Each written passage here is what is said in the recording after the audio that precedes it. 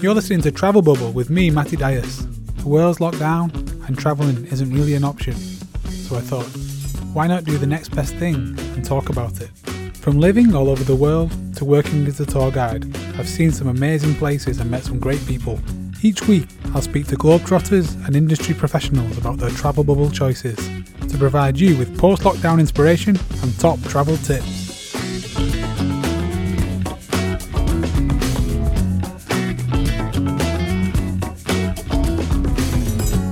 Hello and welcome to episode 16 of Travel Bubble with me, Matty Dias. Hello wherever you are in the world. Thank you for tuning in. How are you finding the old 2 episodes a week, the double bubble? Hope you're enjoying it and it's not too much content for you. It's too much content for me, but hopefully it's not too much content for you. Like I said, nothing will change with the format. Everything stays the same, but the intros and outros might just get a bit zippier. Okay? That being said, who's looking forward to episode 16 with my guest today, Jen Duversow? You may know, you may not know that I used to live in Haiti. So for a few years back, I lived in Haiti for about 6 months in a little city called Saint Mark. I went out there teaching with Emma. We were living in Spain and I wanted something a bit different than Spain. I wanted something very different. And I saw this teaching job in Haiti and applied and got the job. And it was a very strange experience. It was primarily very good. I love Haiti. I love the students and I love the children. But also, there was like an element of danger, and we were living on like on a school compound with guards, and you didn't have much freedom because you couldn't. It wasn't just as easy as jumping on a bus and going into Port-au-Prince. Nothing was that simple. So, although you were free to go anywhere, it wasn't as easy as it sounded. But one of the saving graces and one of my highlights of living in Haiti was meeting Jen. She was a teacher in the school and she definitely took us under her wing, and we wouldn't have had half as much fun or seen half as many things if it wasn't for Jen. I knew she'd be a great guest on this podcast because she's been around herself. She's lived and taught in South Korea, Czech Republic, Honduras, Turkey, Haiti, and now she's living in Guatemala. So she's been around. Obviously, Haiti features a bit in this episode because that's where we met, and we talk about our school and some of the stories and some of the things we get up to. So it's a good episode. But Jen's been around on her own merit as well. She's lived all over, and so I knew she was going to have some great travel bubble choices, and she didn't disappoint. So I hope you enjoyed this episode as much as I did catching up with Jen. As usual, if you like this episode, tell your friends, share it, like us on Facebook, like us on Instagram, and give us a rating wherever you can. And don't forget to subscribe as well so you don't miss out on any future episodes.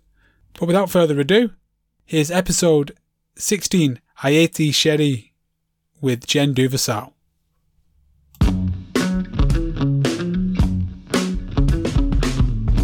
Hello, Jen. Welcome to Travel Bubble. Hi, Maddie. How are you? I'm very well, thank you. How are you doing?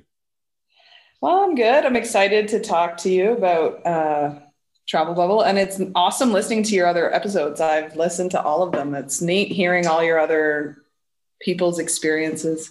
Oh, thank you for coming on. I can see my stats, so I know that I've got one listener, yourself, in Guatemala. So that's good. It makes me feel more multicultural. So I've give the game away, but you are in Guatemala right now, yeah? I am in Guatemala. I'm in Panajachel, Guatemala. How long have you been there? Why are you there? I've been here since the beginning of October, and I teach for a school called Robert Mueller Life School, first grade. So that's how we met in the teaching game. Yes, we met in Haiti. We met in Haiti, didn't we? A couple of years ago, and it's been a while since we actually spoke in person, so it's very nice that we've got this opportunity today to speak and see your face. It's good. Yeah. Yeah, so obviously, that first 5 seconds, we know that you've lived in Guatemala, lived in Haiti. Why do you think I've invited you to be a guest on Travel Bubble? I don't know. I think you invited me to be a guest because I don't know. I've traveled a lot. I've lived in a lot of countries. I've lived in 6 countries other than Canada. And I've been doing it for almost 12 years. I've been living abroad. So it's a long time. Yeah, exactly. So where have you lived? So I first moved to South Korea. I lived in South Korea. Then I moved over to Europe and lived in Prague for a year in the Czech Republic. I lived in Istanbul, Turkey. Then I lived in Haiti for close to 7 years, Honduras for 3 months, and then now Guatemala for the unforeseeable future. Yeah, that's amazing, isn't it? So being all over the globe, always teaching? Always. In all those countries I've taught. That's what I've been doing as my profession. It is my profession too, from home. That's what I went to school for. Yeah. So when did you like get that itch to leave Canada and go and teach somewhere else? Was it meant to be like a short-term thing or? Yeah, it was. So when I was finishing up college, or we call it in the UK and in Canada, university, I was volunteering because I thought I'd go on to law school. So I was volunteering with the Children's Aid Society to get more experience, hopefully in a courtroom or anything like that. They had no volunteer work for that, but they had placements in their Head Start program. So I started teaching, but I wanted to see if it was something I really wanted to do before I kind of dove in. So then I went to Korea. I liked it, but in Korea it was kind of tough because you're more like a parrot. You're there basically just for your accent, not for your originality or for your thoughts, really. Yeah. I moved over when I went to the Czech Republic, I actually was working in an international school in the kindergarten. So then I finally had more of a real dose of it. And then I was hooked. And then after that, I just wanted to stay international. Yeah. So what was your longest stint? Haiti. Yeah. How long were you in Haiti for at all? Close to 7 years. So it's definitely my longest stint and probably the most interesting and crazy place I've ever lived. And probably been. It really is, isn't it? I don't want to touch on it too much right now because I have I don't know. I have a feeling you might put it as a destination.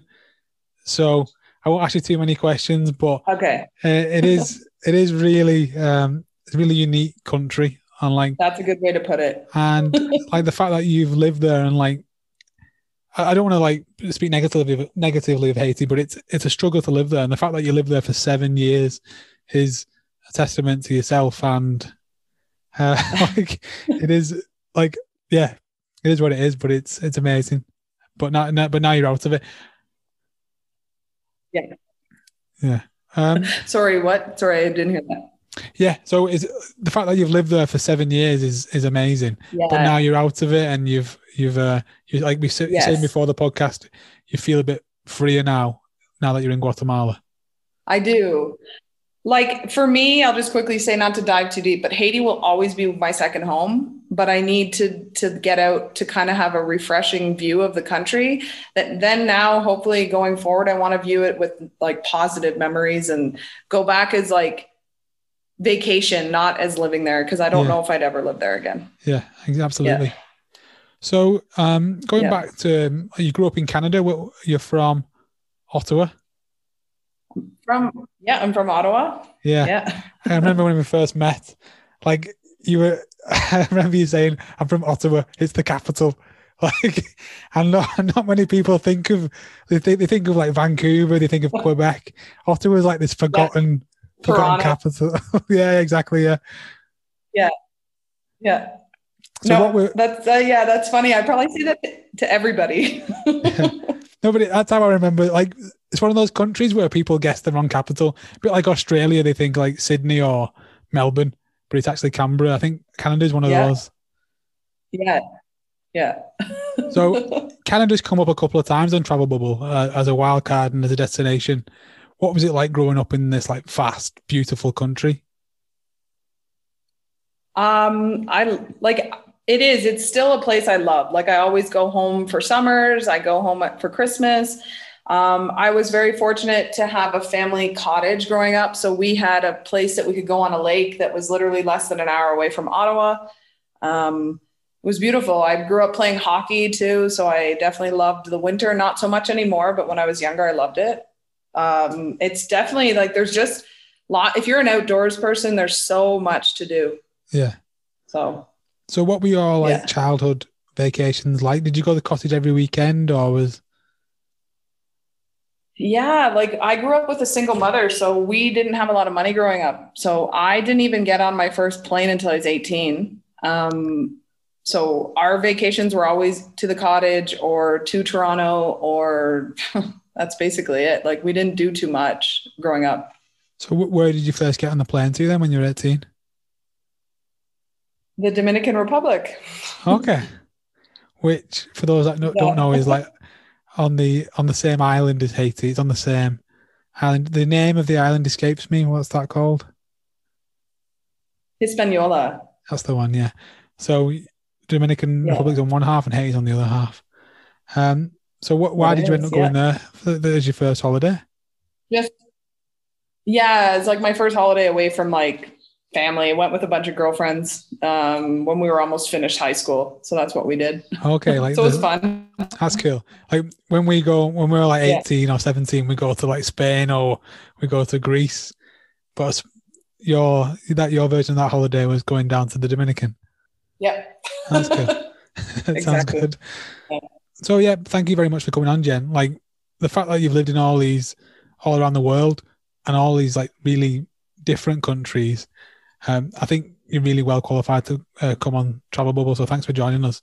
Oh, thanks. So that being said, I might jump in and go with your first Travel Bubble destination.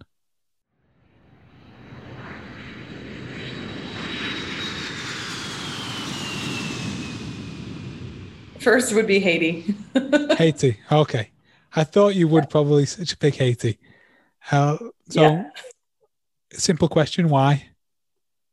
I think just the years of being there, it definitely gets under your skin and like in a good way. And if you travel the country, I've been almost everywhere in Haiti. There's so many beautiful places outside of Port-au-Prince. That's all people think of is Port-au-Prince, and Port-au-Prince has not much to offer. But if you get out of Port-au-Prince and like view the country more, it's an awesome place to see.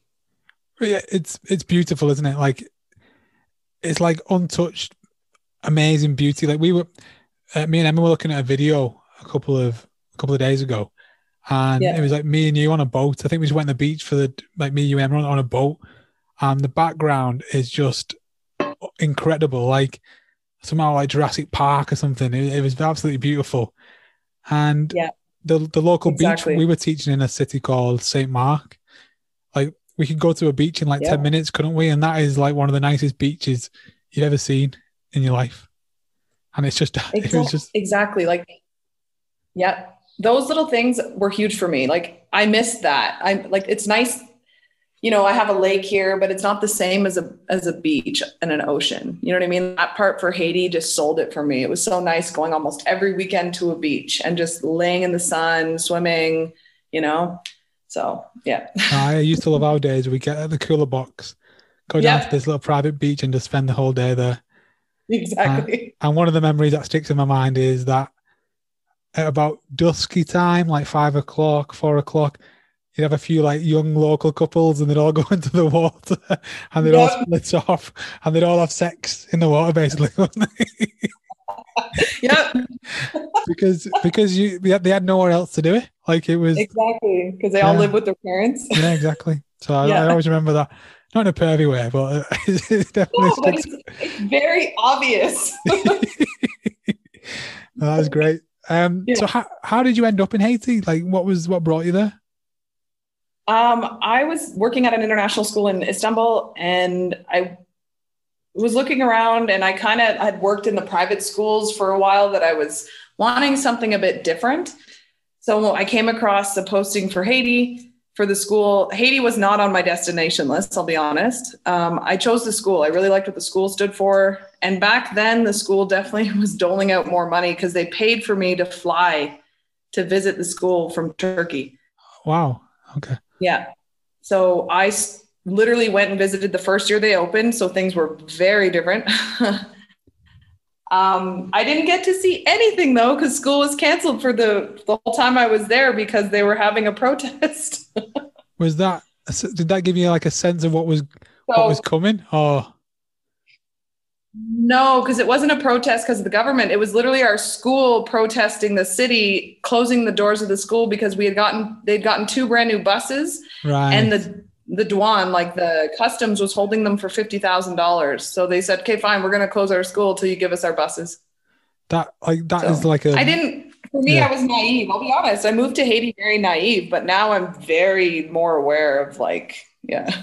Well, that'll just give you a sense of like maybe the corruption that is going on there, because like these were like donations. These were American school buses that were donated for this like charity school, which was set Yeah. up in Saint Mark to like give education, and in one of the like Haiti's poor in anyway, but it was just Yeah. like a poor area, and these French businessmen with strong connections with Haiti set up this school, and the fact that they're getting these buses, and they wouldn't even let the buses go out of customs because they wanted the customs and excise tax, is like that's what you're faced with like on a daily basis. Let's say. Constant. Hmm. Yeah. But you stayed there for 7 years, so why? um, so yeah, it's okay. It's my past, but within 5 months of moving there, I met my ex-husband. So he was definitely a huge force of why I stayed there. Yeah, And I liked working for the school as much as it had its like quirks and whatever. I really did like working for the school because we had a lot of leeway of like how we could run our classrooms, of like creativity.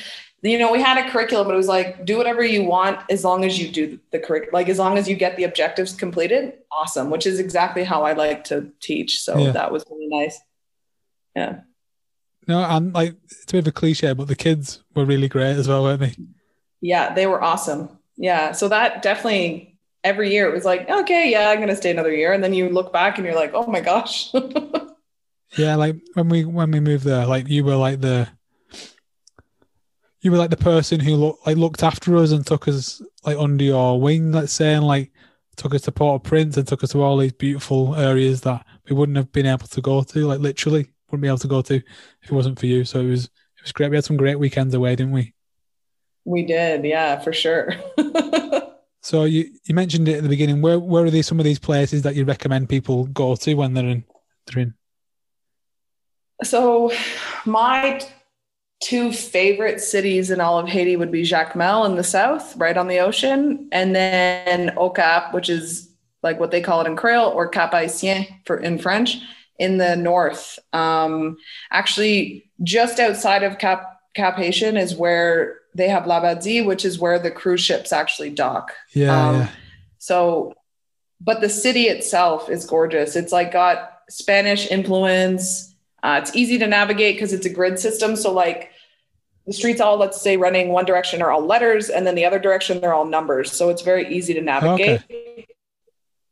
And then in Jacmel too, it's just gorgeous, right on the waterfront, and it has, yeah, like those cities are just more. They have a lot going on, but it's not as hectic as Port-au-Prince. But then there's just more, yeah. So you get a lot that you feel like you're doing a lot, but that you're not constantly looking over your shoulder of like, I have to be aware of everything. So Yeah. yeah. I went to Jacmel. I ran to Jacmel from Port-au-Prince, which was exciting. I won one of the only ultramarathons in Haiti, or probably the only ultramarathon in Haiti, over the hill. But the reason I mention it is we passed through Furcy, which was like a little village, little town in the mountains, and we went there with you. And that is a special little place. Yeah. Like you stay in like a little tree house. That place is, yep. That place isn't open anymore. It's too bad. The treehouse place. I think they closed last year. Oh, that's a shame. Yeah. I know, because like that was one of my favorite places. Like, yeah, you could literally escape from anywhere and go up there, couldn't you? I know. And finally you get a break from the heat, because like I love the heat, but Haiti is no joke. Like every day it's over 30 degrees, so you're going up to Furcy and you're like, it's 15 degrees, it's 10. I need a sweater or a toque. Like it's cold. Like, Yeah. So you just drink a little more. Yeah, remember that little bar we went to?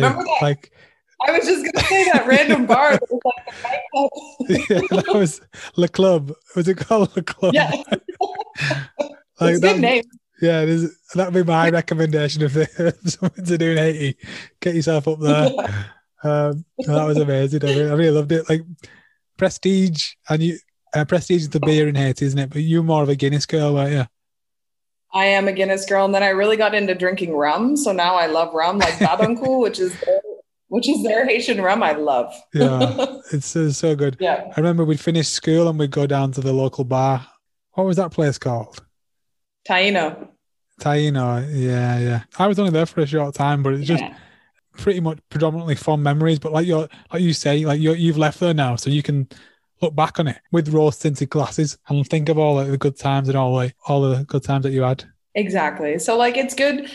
Like I said, it's still like it's on my list of the travel bubble because I know it's still somewhere I'd want to go. But if you're not ready to like look inside yourself or ready to, I don't know, kind of get emotionally beat down a lot, it's not the place to live. You know, like you're constantly being asked for money. You're constantly wondering if people you're friends with are really your friends, or you know what I mean? And then the corruption is like insane. So it's not for the faint of heart. Let's put it that way.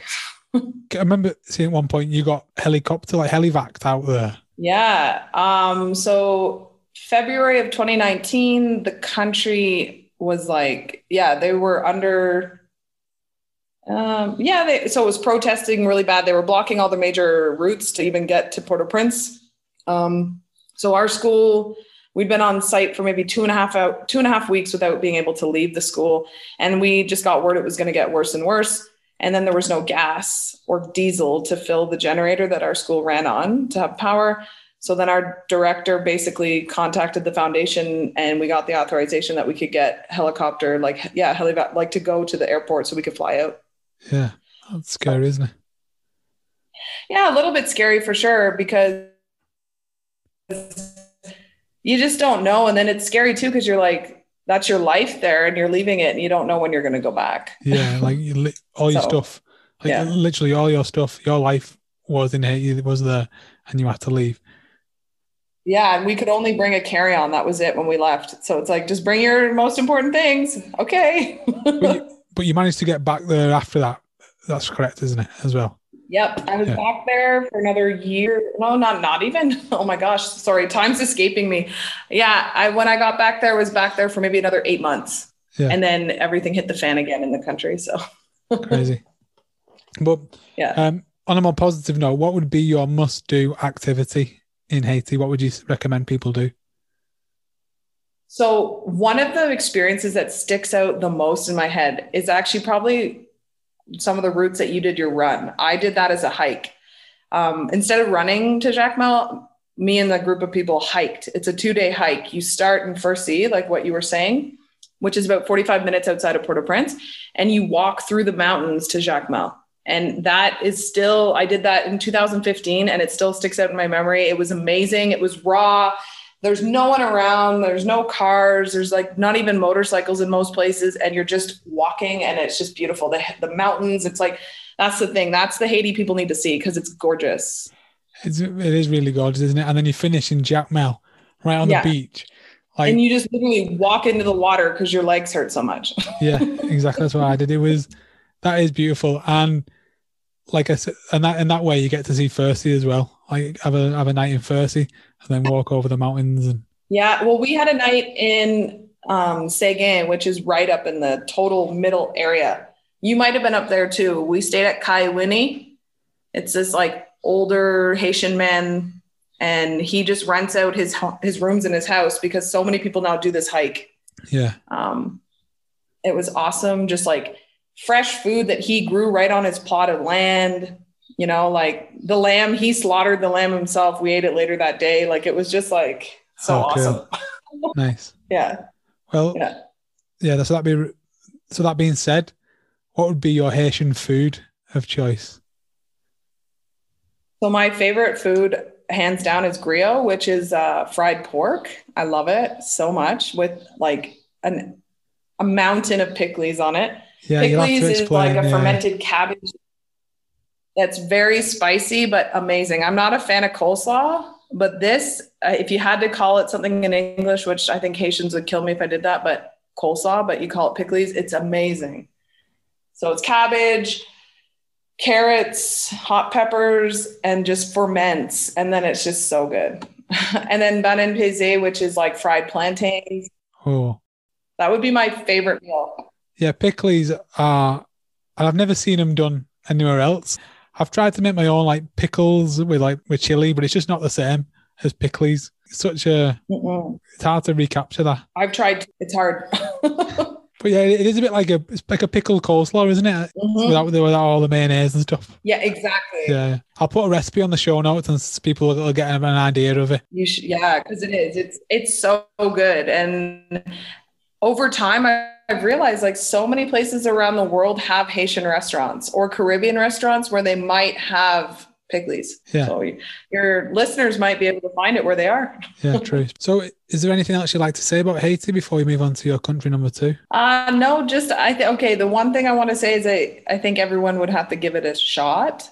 But again, it's a place that you'd almost need to go with someone who's already been there. It's not a simple place to just drop in and travel. So I'd recommend if you can find someone who would go with you, go.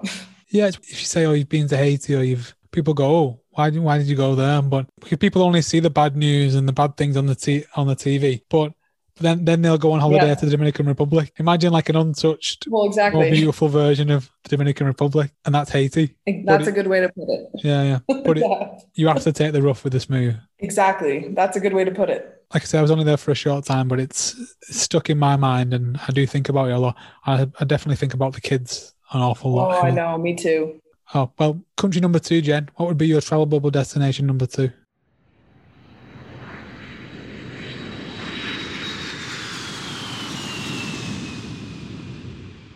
Number 2 would be the Czech Republic. Hey, okay.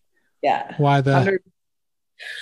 Oh my gosh. I have the fondest memories of living there. And also, it would be my number 1 choice to live for the rest of my life. If I could get a job there again, I would live there in a heartbeat. I like the culture a lot. Like it's a difficult language to learn, so I didn't learn a lot of the language, but I lived in Prague. So in Prague, a lot of people speak English. So it was like you could navigate, but also everyone has their own opinions. I think the Czech Republic has some of the best beers in the world. Yeah. Hands down. There's that fact that they drink the most beer per person than anywhere else. Including children. That stat includes children because I think they wanted to bring it down. Otherwise, men and women would be drinking so much.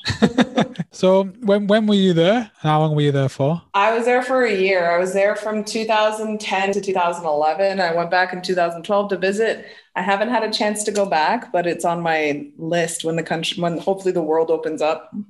Yeah, so I lived in Slovakia, but basically Slovakia and the Czech Republic, and every week I used to move to a different town around those 2 countries. So I got to see a lot of Czech. Nice. Like you say, it's beautiful, and beautiful landscape, and the beer as well. Like the beer and the food and the attitudes of the people. It's just a cool place to be. Oh my God, it is. Yeah, 100%. So what sort of stuff did you do there when you're in the country? So I taught there, but then on the weekends, like tried to travel around as much as I could. I having played hockey, I really got into EuroLeague hockey, like watching it. So me and a friend used to travel around the Czech Republic to watch one of the local teams play in different cities, which was amazing because that's a good idea. Czechs take hockey very, very seriously. And then add to that you can buy a beer for like $1 versus in Canada, a beer at a game would be 10. People are just pissed. It's always a good time. So were there any highlights of little towns that you went to outside of Prague? I don't know. Like they all had their own little like niche stuff, because then you'd find out that this little town had its own little beer that they were brewing in their town that maybe wasn't in Prague yet, right? Because they had when I was there, the microbrewery scene was like starting to really like come off. So that was kind of the cool part. And like the beer festivals too were massive. So like not even just the one in Prague, which was awesome, but I went to one in Budějovice. Yeah, it was towards the Slovakian border, and it was amazing. It was like and just so cheap because it's they want you to try every beer and so all the little towns are cool. Like my brother came to visit while I lived there. We went to Pilsen where Pilsner was literally like invented. Yeah. Went on the beer tour, like of the factory. It was so cool. Like just seeing how everything, and then to drink literally like a Pilsner Urquell right out of like a barrel was just like, oh my gosh, that's so good. Yeah. So No, there's definitely some places to see outside of Prague, isn't there? But then Prague got so much to offer as well. It does. Cause like there's so much to do. Just even the beer gardens, that for me was that was always fun after work, get a few people, go sit and have a few beers in the beer garden. There's all different beer gardens all around the city. And they all have their different positives, right? Of why you'd go to this one or this one. So. Absolutely. Yeah. What would be your must-do activity in Czech? So me and a group of friends, we paddled down the river that cuts through Karlovy Vary. And it's common, like as from June until about the end of August, people put in huge dinghies or rafts, and all along the river, there's bars. Okay. So basically you're just hopping in and you're just paddling along and just drinking and paddling until the end. And it's like over 2 days, I think we did 20K. Where's that? Karlovy Vary. Okay. No, Český, no, not Karlovy Vary. Sorry, I'm Český Krumlov. Oh, so Český Krumlov. Okay. They have a river that runs through it, and it's really popular. So we did that, and it was amazing. That sounds class. So you literally just get a dinghy and like go from bar to bar. Yeah. Like the first day on the Saturday, we dropped our dinghy in at like maybe 9 a.m. and then we literally paddled for 2 minutes and there was a bar and we're like, let's go. And the guy serving us was hilarious. He's like, oh, you've been on for a bit. We're like, 2 minutes.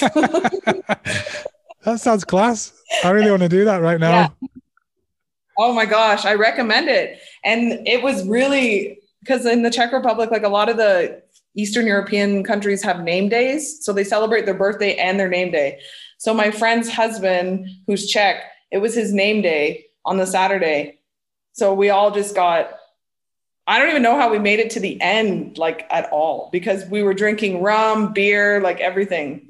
And Český Krumlov itself is like a fairy tale, beautiful. Like if you picture like an old medieval town, like from a film in your mind, it probably isn't as nice as Český Krumlov.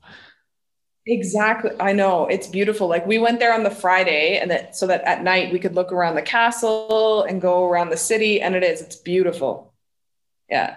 That is definitely a must-do activity. I want to go and do that now. Yeah. I would recommend it 100%. Yeah. And that's every year. What around what month is that? So we went near the end of June, and they run it like that you can get in and that the bars are opening probably till like maybe beginning of September, depending how cold it gets in September, but all summer. So from like June to the end of August, for sure it's running. Okay. And then like, do you bring your own dinghy, or is it is it a thing that you go and rent it? And no, it's a thing. So there's like companies that you rent the dinghy from, and they give you the paddles and the dinghy, depending how big or small you want it. Like ours fits 6 people. You can get ones, I think, that fit 8. And then you can get ones with just for 2. Class. So that's the travel bubble excursion. When things open up, that's the first thing that I'm going to do. Hey, anyone listening that wants to come, let me know. I'll rent you a dinghy. That'd be so good, wouldn't it? Yeah. What would be your food of choice? So the one thing I really liked, and I guess it was more probably like a drinking food, if you're drinking to have it, like you probably had it if you were there, smažený syr, which is fried cheese. Yeah. So good. Like, and they serve it, you can have it as a sandwich, like literally this patty of fried cheese in between bread. And then it's like, oh my gosh, it's so good. At least when I was there, they had kiosks that all in like Wenceslas Square and like the main squares that sold beer and sausage. But I think they were trying to get rid of them. I don't know if they did, but they were trying. No, there's definitely still a couple of them knocking about in the main square. Yeah. Good. I remember last time I went, they were proper moody with people like, because there's so many tourists in Prague now, and the man was being horrible to this tourist, And I was like, mate, he literally doesn't understand what he's saying. Leave him alone. Give him a break. But he was Yeah.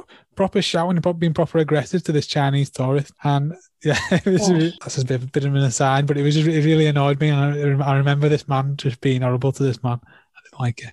But no, I love Prague. I love the whole Czech Republic.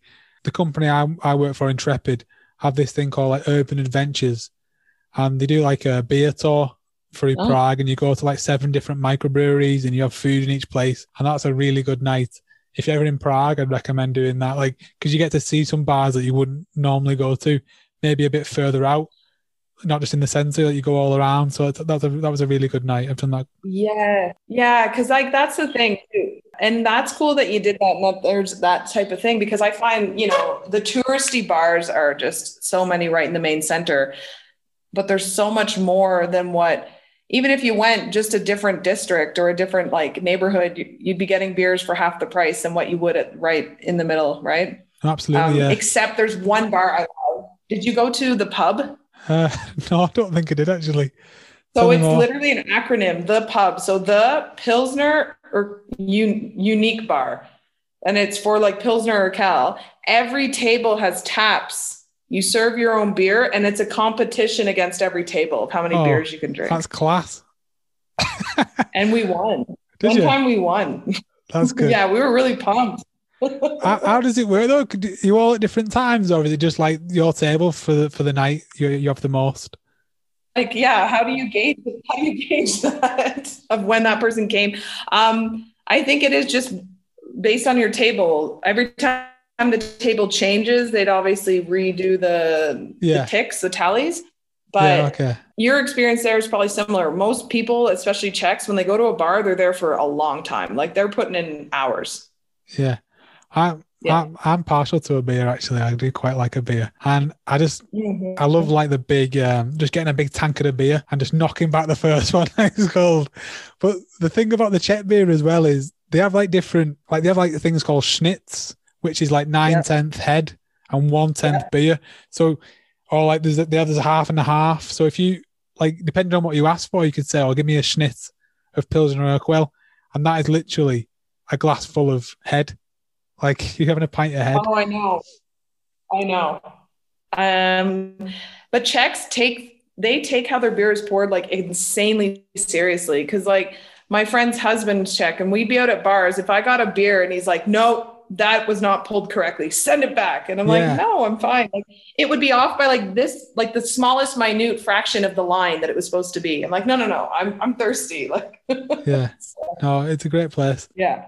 And like you say, all the beer food, like you can just have snacking with the beers. It's a great place to go. It is. Definitely recommend it. Yeah. And like if you do go to Prague, do get out as well. Go to Český Krumlov, go to Brno, go to the other cities knocking about. I think what you said about following the hockey team, check the hockey listings and go and find a local game, because I've had some good nights at Slovak hockey games. One of the best sporting events I've ever been to was at a Slovak hockey game. Really? Yeah, it was properly intense. I even ended up like shouting and cheering for this local team. But like you say, you just have loads of beer, and everyone was really into it. It was the playoffs, so it was mad, but it was just so good. And it was my first hockey game, but obviously you know what's going on. But it was just a really fun night out. So that's a good idea. Just check the listings and see if there's any hockey games on. Go and check it out. Exactly. Yeah.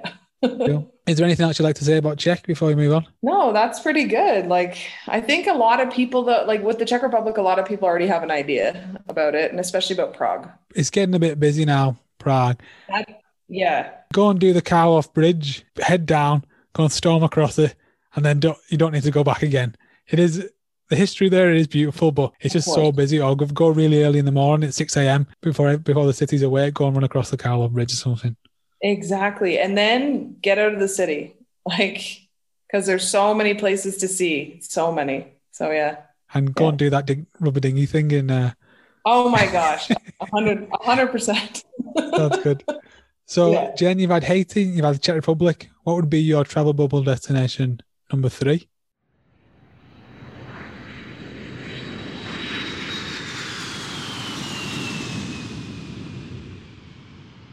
Suriname. Suriname. Okay, why Suriname? Suriname, just because honestly, it wasn't even a destination I planned to go to, but it kind of randomly fell into my lap and I went and I loved it. We spent close to 2 weeks there. And it's interesting because there's so many different influences there. It used to be a Dutch colony. And then it gained independence in 79, but it's still heavily influenced by the Dutch. So that's the official language of the country. But then a lot of people speak Spanish there. And then a lot of just mixture of they've mixed Dutch and Spanish and have their own dialect now too. Okay. So where is it? In the Caribbean? No, it's in South America. Right. Mainland South America. Yeah, no, it's on like the Caribbean, like it's at the top. So it's sandwiched between Guyana and French Guinea. Okay. Right. Yeah. And so what brought you there? Was it a holiday when you were living in Haiti? Yeah, I was traveling there from Haiti and just went there on one of my vacations and it was really good. It was expensive to get there from Haiti, but I don't think it'd be expensive from other places. But once you're there, it was just so cheap, which is nice, like not very expensive, not expensive to drink, not expensive to eat, not expensive to stay at the different hotels. So okay. It was good. And what's the landscape like? Is it all green and tropical? Very much so, because it's one of the first entry parts of the Amazon. Oh, okay. So we did that one day. We did a tour of like a few hours into the Amazon. It was awesome. Oh, that's class. Yeah. So what? It was cool. So what's the main city? Like, where'd you fly into? What's like the capital of Suriname? We flew into Paramaribo. So that's the capital. Okay, yeah, I like that name. The airport's almost 3 hours. Yeah. The airport's almost 3 hours though outside of Paramaribo, so it's a bit of a hike. One of those package holidays, like fly into Paramaribo. I think it's a 3-hour drive. That's cool. I like that. Exactly. So yeah, that was cool. And then just there's not really beaches there, but I figure if Haiti's already in my travel bubble, I have my beaches. So then Paramaribo was just neat. It was neat to see the history. And then Amazon, that was just for me really cool because I'd never done anything like that before. So that was cool. Is that like a common thing? Do you have like guides?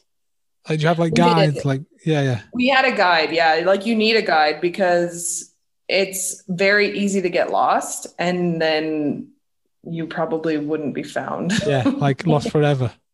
Well, because our guide explained to us that for him to be a guide, he had to train for a bunch of months. And then the final like part of your training is 3 days and nights alone in the Amazon. That's mad, isn't it? That's definitely not real. Like that's definitely his company making him do that. Like dropping him in the middle of the jungle and going, right, if you make it out, we'll come back for you in 4 days. If you're still alive, the job's yours. Exactly. But we were just like, what?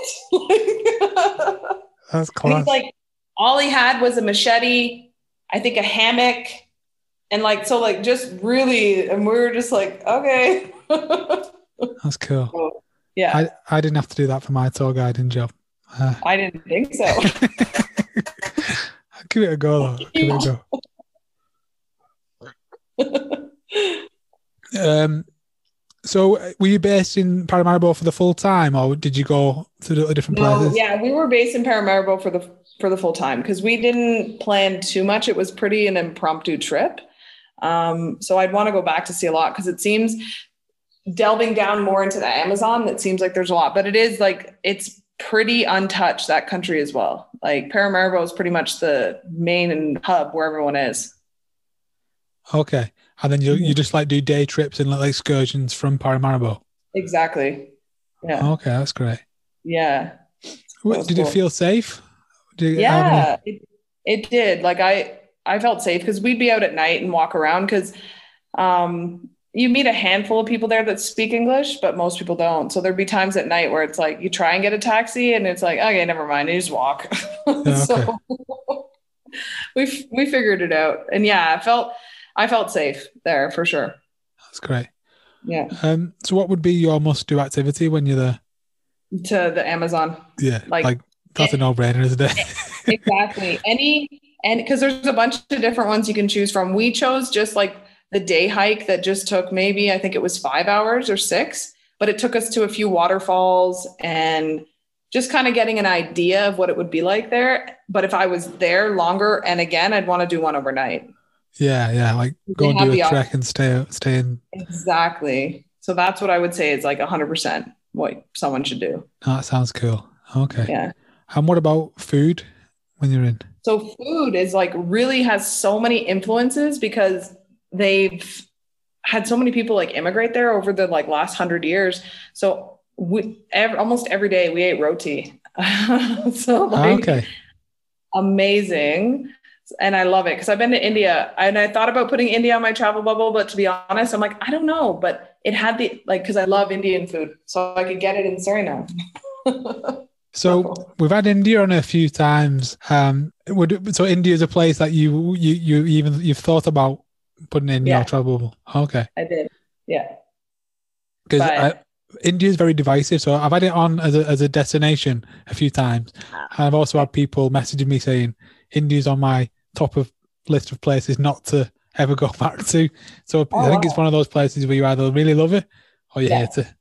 Yeah, that's a good way to put it. I liked it, but not enough that it's in my top 3. Yeah, okay. Yeah. So would the rotis be the dish to have when you're in Suriname? I would say 100%. Or Asian food, because they have a large Asian population there. So there's a lot of Asian restaurants, like a lot of Chinese restaurants, and like legit Chinese food, because we went one night and had Chinese food. And it was, because I've been to China as well, it was like having food in China. It wasn't like having like, Canadian Chinese food that's not very good. Okay, that sounds cool. Yeah. So is there anything else you'd like to say about Suriname before?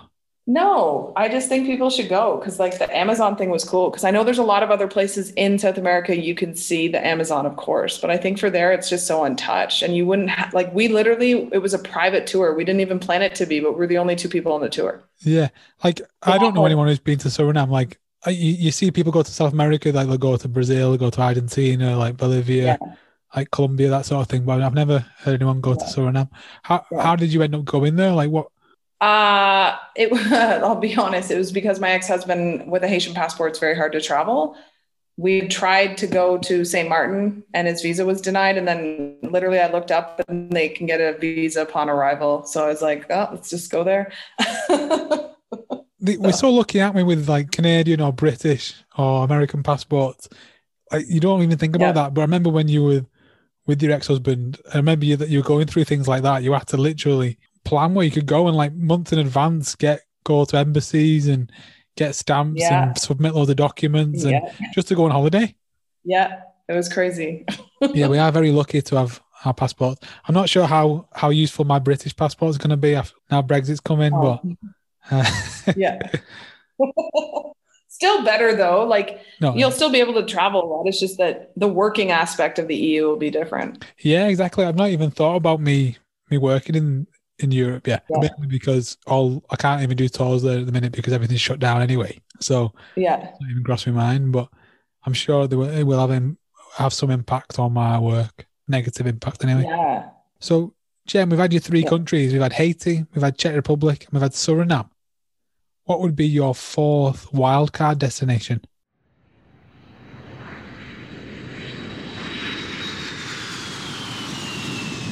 So my wild card is Turkmenistan. Right. I've been so fascinated with going there for years. So that's in my bubble. No, like it's a good bubble country to have because it's really hard to get into, isn't it? Very hard. Yeah. The visa process is crazy. But now it's in your bubble. I reckon they'll let you in. Thanks. Yeah, it'll be okay. Yeah. So why are you fascinated with it? Is it because it's so difficult to get into? And it's not even just because it's so difficult to get into. It's that it's so bizarre. It's like the cousin of North Korea in my eyes. I was reading about it. I've read about it for a while now, and it's just like the capital city. Everything's white. It has to be. All cars, all buildings, everything has to be white. Their leader. Their president, let's probably a dictator, but anyways, he liked, so his mom, he likes her name so much. That's the name of April in their language now, is his mom's name. Yeah, like mad facts like that. That is so Yeah, cool. exactly. And the Fire of Hell. I'd love to go see that. The Fire of Hell that's been burning since like the 70s now, and they don't know why, and they don't know how to stop it. Yeah, like the entrance to the gates of hell. It's just a big fire, big hole in the ground that's on fire, isn't it? Yeah. Like, and that's a tourist attraction. Yeah. And I always think that that's fascinating. Yeah. It is one of those countries that, like, it is fascinating. I'd love to go there. I really would. Yeah, I think, but it looks beautiful too. Outside of the capital, if you look again, it like the countryside and all that looks beautiful. So yeah. So no, it's a good travel bubble wildcard destination. I know one guy who went there. He was doing like the Mongol rally, and he managed to get like a pass, and he went in there for a few days, and he's so lucky to have been there. And he said it was bizarre but beautiful as well. Like exciting. Okay. Well, that's good to know. Yeah, but I think it's one of those. The harder it is to get there, and the more forbidden it is, and the more secretive, the more like you want to go there, isn't it? Like North Korea, you want to go and have a peek at what's happening in North Korea, things like that. 100%. So that's definitely like that's a factor for sure. It's the elusiveness of it. It's like ooh. No, so thank you very much, Jen. So there are your 4 travel bubble destinations. So before you go, Jen, I'd like to ask you some generic travel questions, if that's okay.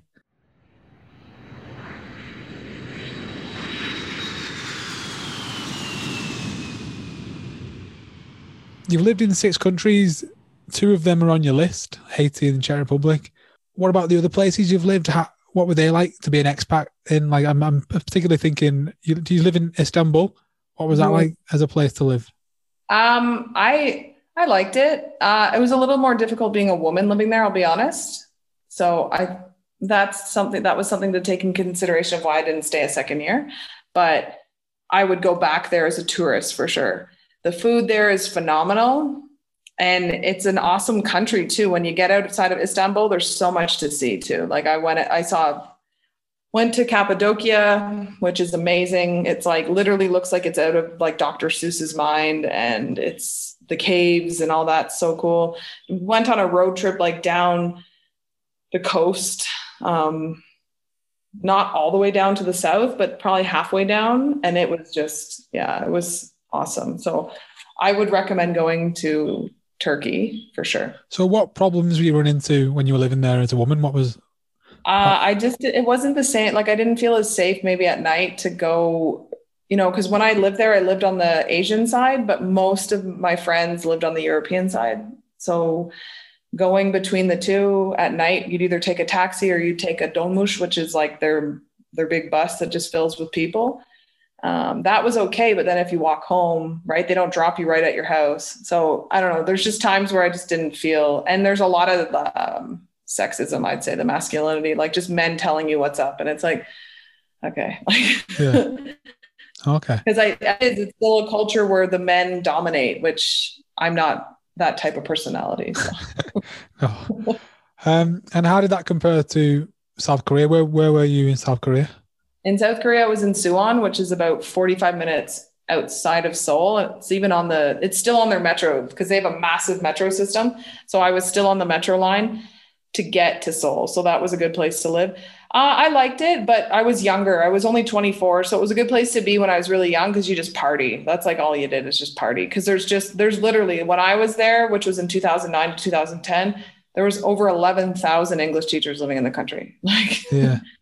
So it was fun, but I knew that wasn't where I was going to like set up shop forever. Okay, cool. Mm-hmm. And Honduras, one of the most like highest murder rate in the world per capita, I think. That's off the top of my head. Yeah. How did you end up there, and what was that like? I know you were only there for a short time, or very short. It was supposed to be longer, but the pandemic hit. So I had been let go from my job in Haiti because it was too dangerous, and then I was home and wanted to do something. So I came across an opportunity to volunteer teach, and make a small stipend. And I was still being paid for my job in Haiti. So it was like one of those opportunities in life where I could go and make like nothing. Yeah. You know what I Okay. mean? And still be able to survive. So I was in Villanueva, which is about 45 minutes outside of San Pedro Sula, which is, I think, the second largest city in Honduras, or the third. It was interesting. I didn't get to do much because literally 2.5 months in, no, 2 months in, everything went to lockdown, like full lockdown, martial law, military in the streets, curfews. The border was completely closed. They weren't even accepting repatriation flights until like we were on lockdown there for almost 3 weeks, which I know isn't as long as you in Australia, but we couldn't go anywhere. You couldn't even leave the city. So the minute I could get a flight, I got out because I just knew I wasn't planning to stay there. I was only there for a short period of time anyways. So how did you end up getting out? What was that situation like?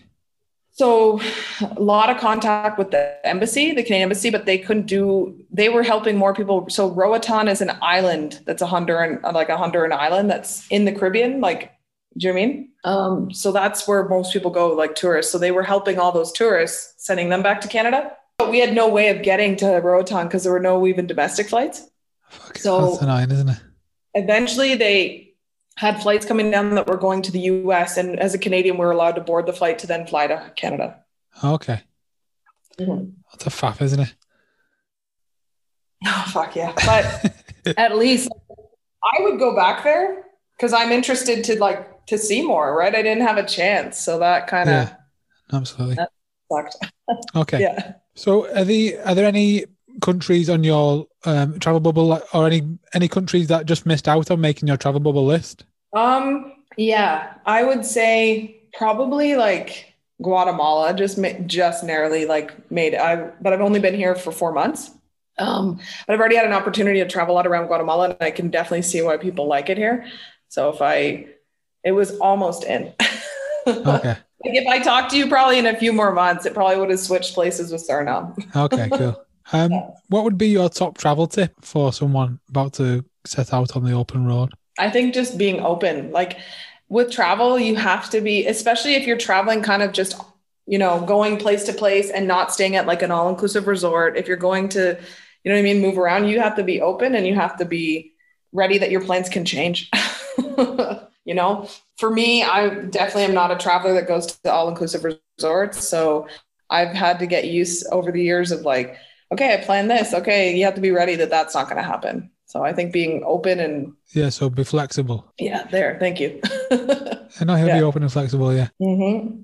No, that's a good travel philosophy to have. Yeah. What would be your best travel souvenir you've got from all your places you've been to? Probably... So it's packed away. It's probably at my mom's house. It's so friends of mine, when I was in the Czech Republic, we were at the Prague Beer Festival, and there was a huge stag party from the UK, and they came over and were like wanting us to do funnels, like beer funnels. And my friends basically were like, go in front of an entire tent of thousands of people. So that was amazing. And then my friends took the tablecloth, like just being like, you need this tablecloth as a memory. Like, okay, thanks. So you won, yeah? Yeah, I won. Yeah, nice one. A liter. A liter. I've never, I was just like, holy cow. Like when they're filling it up and I was like, oh my God, that's a liter of beer that I had to do like super fast. That's cool. Yeah. That's nice. Yeah, it was fun. It serves those British stag do's right, doesn't it? Kind of. That's good. We've talked about the positives of travel. Have you ever been in any dangerous, sticky situations? Yeah, I've been in a few actually. For sure. Okay, so tell me about them. I would again. It's hard to say, but it's because it's Haiti. But again, it's because I was there so long. I have to remind people there. My experiences are more.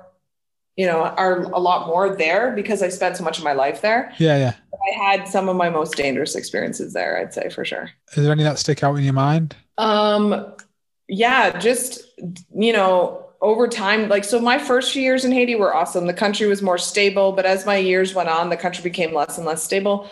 We're just even driving to Port-au-Prince from Saint Marc was dangerous because you could get into a roadblock or you could get into protesting on the sides of the roads.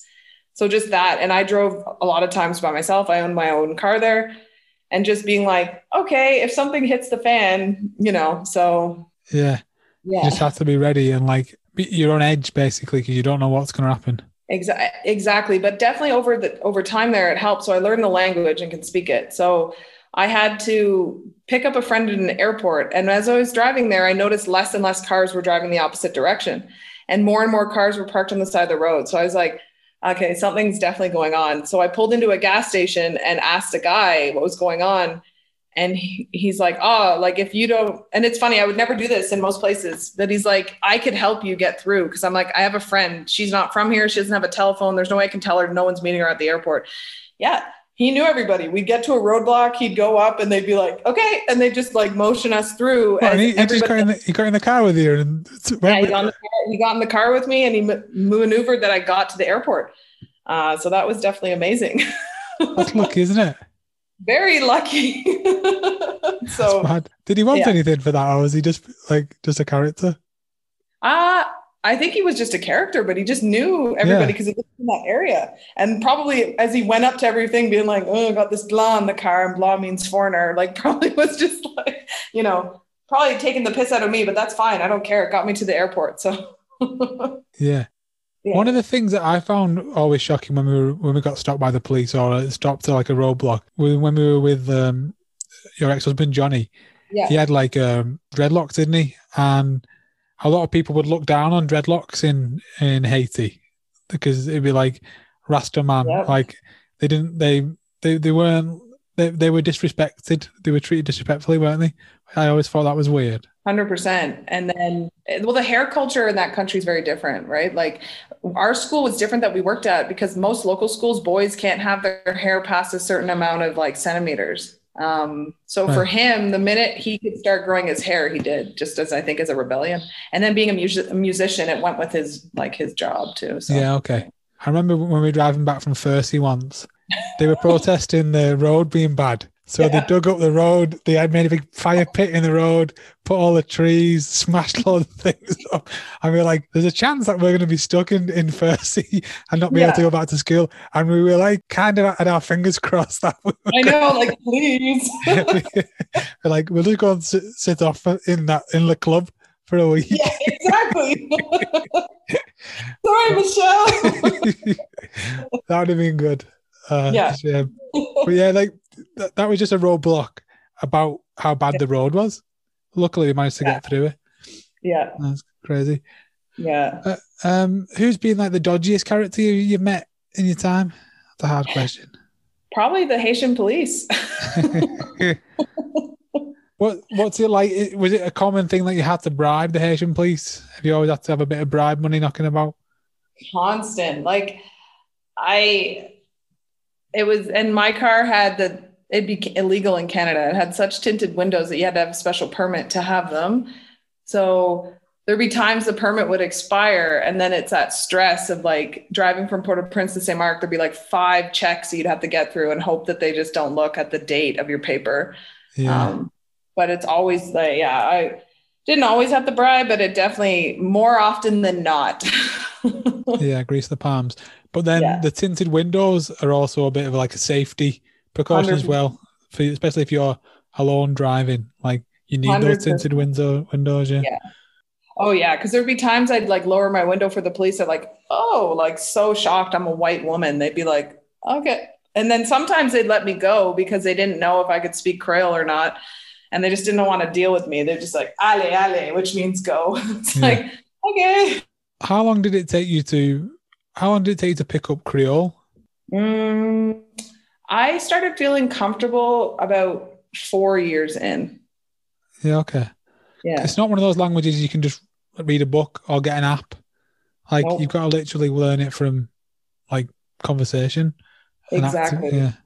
Yeah. Like there's some resources online because after the earthquake, a lot of people tried to make quick resources because so many foreigners were going down there for relief.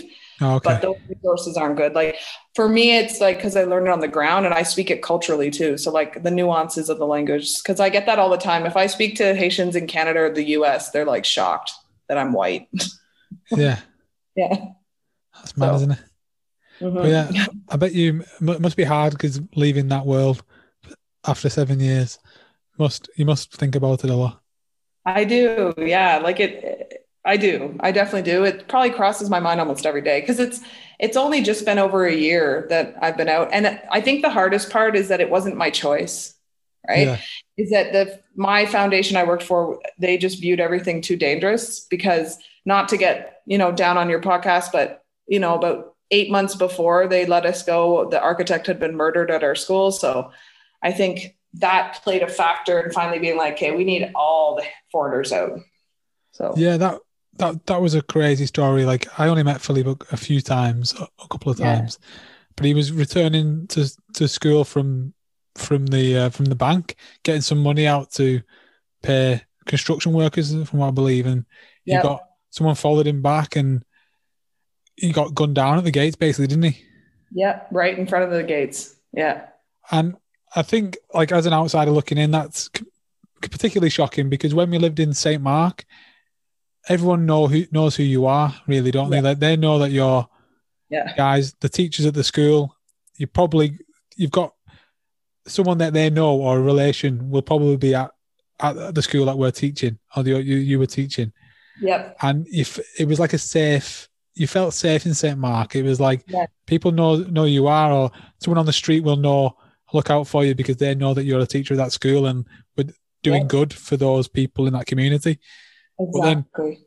when that happens, literally at your doorstep, that Yeah, that's shocking. Was yeah, yeah.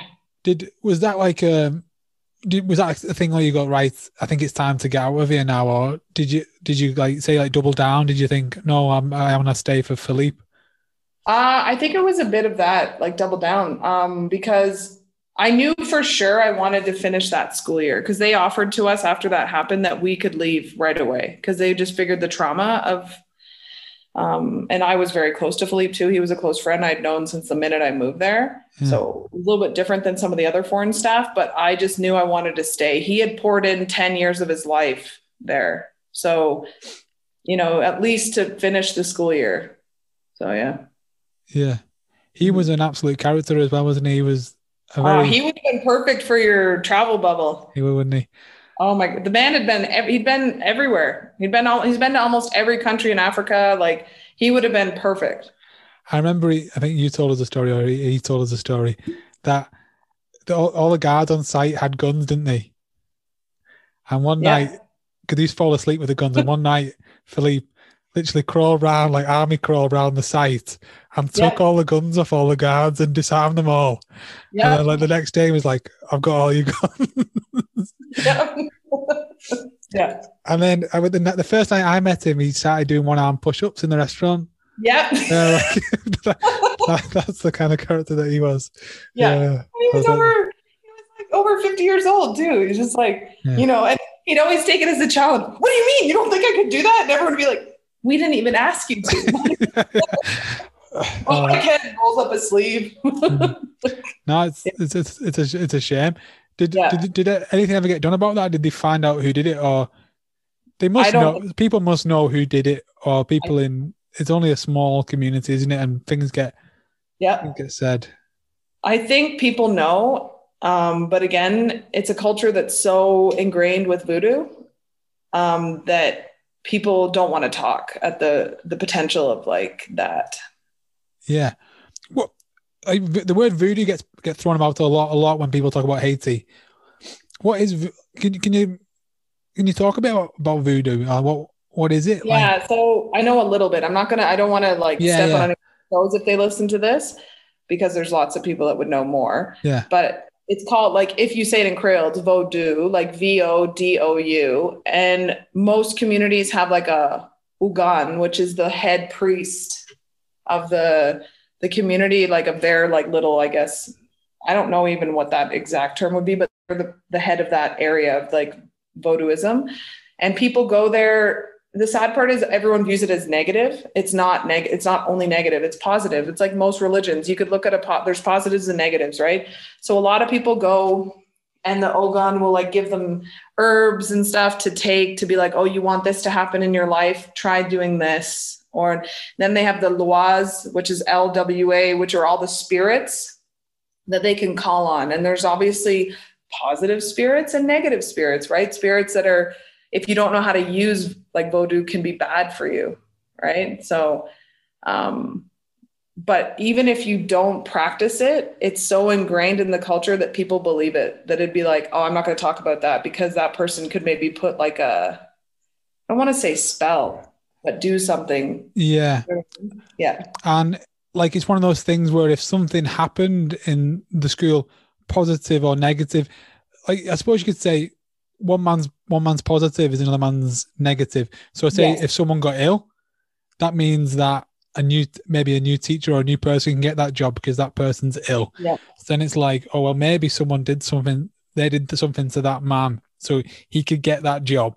And it's like, like it's cause and effect. So if something does happen, it can always be linked back to, oh well, maybe someone's done something positive or negative. Yeah. Yeah. No, for sure. So like it's hard to get away from that because you can associate it with everything. Like, I've just won the lottery. I've just not won the lottery. Like, that kind of exactly. thing. Yeah. So that is probably why, like, a lot of people, and I think people, is because I've talked about it with a lot of foreign people that I've worked with in Haiti, or foreign people that have heard the story, and a lot of people, like, it sounds like an inside job, really, because it's just like, how did the people, like, he had just gotten back the day before. How did they know he went to the bank? You know, how were they ready that he was going to take that long at the bank? You know, just all that stuff. So yeah, that's with Philippe. Some people have said that. Yeah. Yeah. I think that even. Yeah.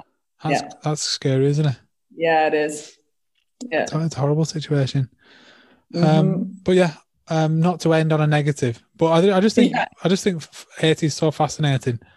It is, and it's such a, like, especially it's such a maligned country, and like negative people think of it negatively everywhere else. But it is, like you say, I'd love to take people there and show them some places, but it's just hard. It's hard, isn't it? Unless you know someone or you've got family there or something. It's hard. It's hard just to break into there and just go there. Yeah, because it's not like most countries that you dive into where at the airport there's either public buses you could take, a metro system, reliable people that aren't going to rip you off, like at the airport, like for transportation. So right there's the hardest thing. And then the language barrier. If you don't speak the language, even French, I speak French as well. I didn't know Creole when I first moved there. Even French is hard to use in certain areas of the country because they don't speak it. Only 10% of the country speaks it fluently. So that's huge, right? Yeah. Exactly. So over time, learning Creole was like my saving grace, that I hope the country in the next few years is more stable, because I would love to take people there myself, having lived there so long, and like there's so many cool places to go. And that'd be a good tour company. Yeah. That'd be great. Yeah. We'll talk about that. Yeah. No, thanks very much, Jen. Thanks for coming on. Been fascinating. Thanks for having me. You've been around, definitely, and it is fascinating. So I think we could talk for hours and hours. So thank you for coming on. It's been really great. Thanks.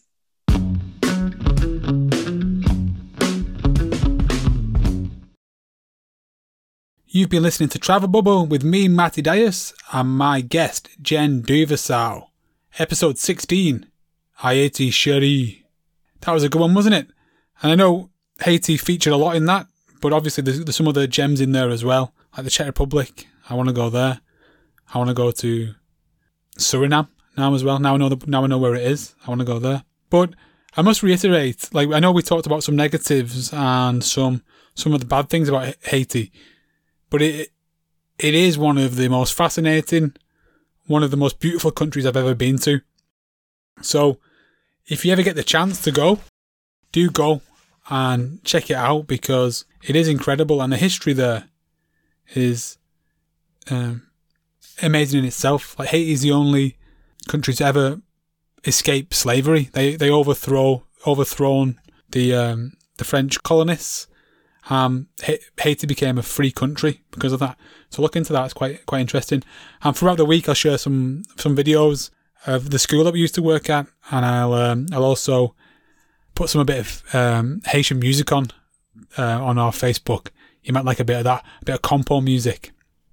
Now it's time for Travel Bubble Film Club.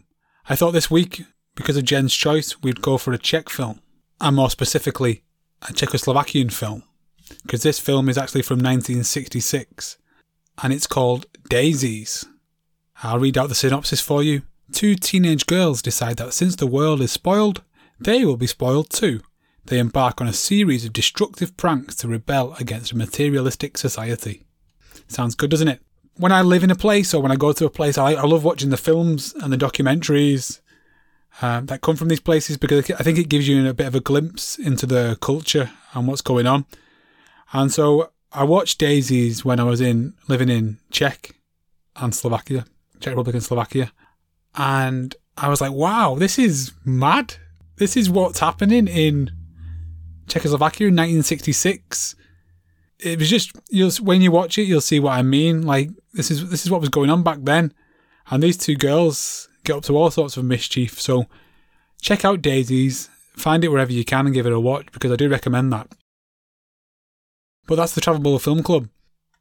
Thank you so much for listening to another episode of Travel Bubble. We're flying along, aren't we? Episode 16.